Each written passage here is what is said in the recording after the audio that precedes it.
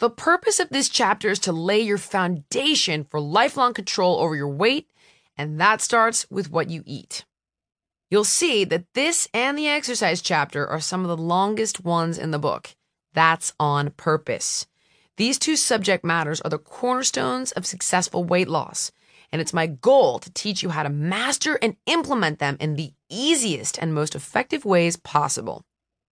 I've always hated the word easy because I truly believe that nothing in life worth having is easy. But my goal here is to make your relationship with food and eating healthy easier, as easy as possible. In other words, there might be some sacrifice, but I've done my best to make it as effortless and painless as can be. Slim for Life's effectiveness relies on applying the proven science behind fast and lasting weight loss to your daily life. It's all digested throughout this book into strategies, tips, tricks, and secrets that allow you to lose weight without needing a mind-numbing education in biochemistry, tediously counting calories, or wasting hours in the gym. The lifestyle changes I'm suggesting ultimately will help you burn the most calories as quickly as possible without making you miserable and bored. Cracking the diet code, slim calorie habits. Live in the red. 3 points. The term red has a negative connotation when it comes to finances, but when it comes to calories and weight loss, it's key. You simply must burn more calories in a day than you consume. This book is designed to help you do this without hours of calorie counting and calculating. Fat is nothing more than stored energy. A calorie is a unit of energy. The energy you don't use gets stored in your body as fat. The obvious way to lose weight, despite whatever load of crap the diet charlatans tell you, is to eat less and move more. But that's not always as simple as it sounds, is it? We used to believe until very recently that we could calculate weight loss based on a simple equation. A pound equals 3,500 calories, so we need to create a 3,500 calorie deficit to lose a pound.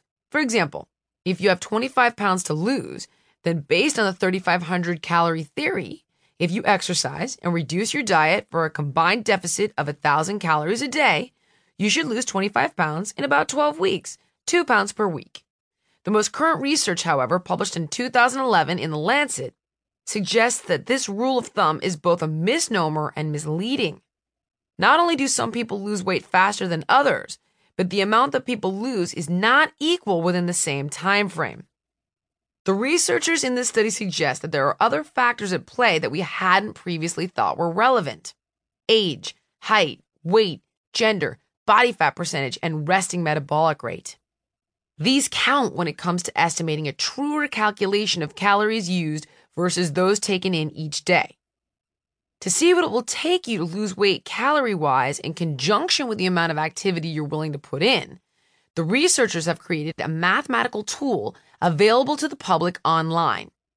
http://bwsimulator.nih.gov/. You simply go to this page and enter your personal information and the amount and intensity of training you're willing to do, and the simulator will ballpark for you how much you should be eating in a day. Try it. It's super cool. I used it during season 14 with our Biggest Loser contestants, and it worked like a charm. In the event you want to go a little more old school, we can get in the ballpark of what you're burning in a day right now with a pen and paper and a calculator. The first thing we'll do is calculate your basal metabolic rate, or BMR, the amount of calories your body uses for involuntary bodily functions. Basically, when you're asleep or at rest. Your BMR doesn't take into account the number of calories you burn from your daily activity, though. That's your AMR, or active metabolic rate. I'll get to that in a minute. The BMR formula uses the variables of height, weight, age, and gender to calculate the body's energy expenditure. The only factors it omits are lean body mass, the ratio of muscle to fat that a body has, and biochemistry. If you have hypothyroid, polycystic ovarian syndrome, or PCOS, insulin resistance, or estrogen dominance, there's no way for the BMR formula to read that. You need blood work and an endocrinologist to deal with these issues. Barring a hormonal disorder, however, this formula will be fairly accurate overall. One additional caveat. For very muscular people, it will slightly underestimate the calorie burn. And for those with a higher percentage of body fat, it will slightly overestimate it. Use the following BMR formula for your gender to calculate your BMR. In women, your BMR equals 655 plus 4.35 times your weight in pounds plus 4.7 times your height in inches minus 4.7 times your age in years. For men, BMR equals 66 plus 6.23 times your weight in pounds plus 12.7 times your height in inches minus 6.8 times your age in years.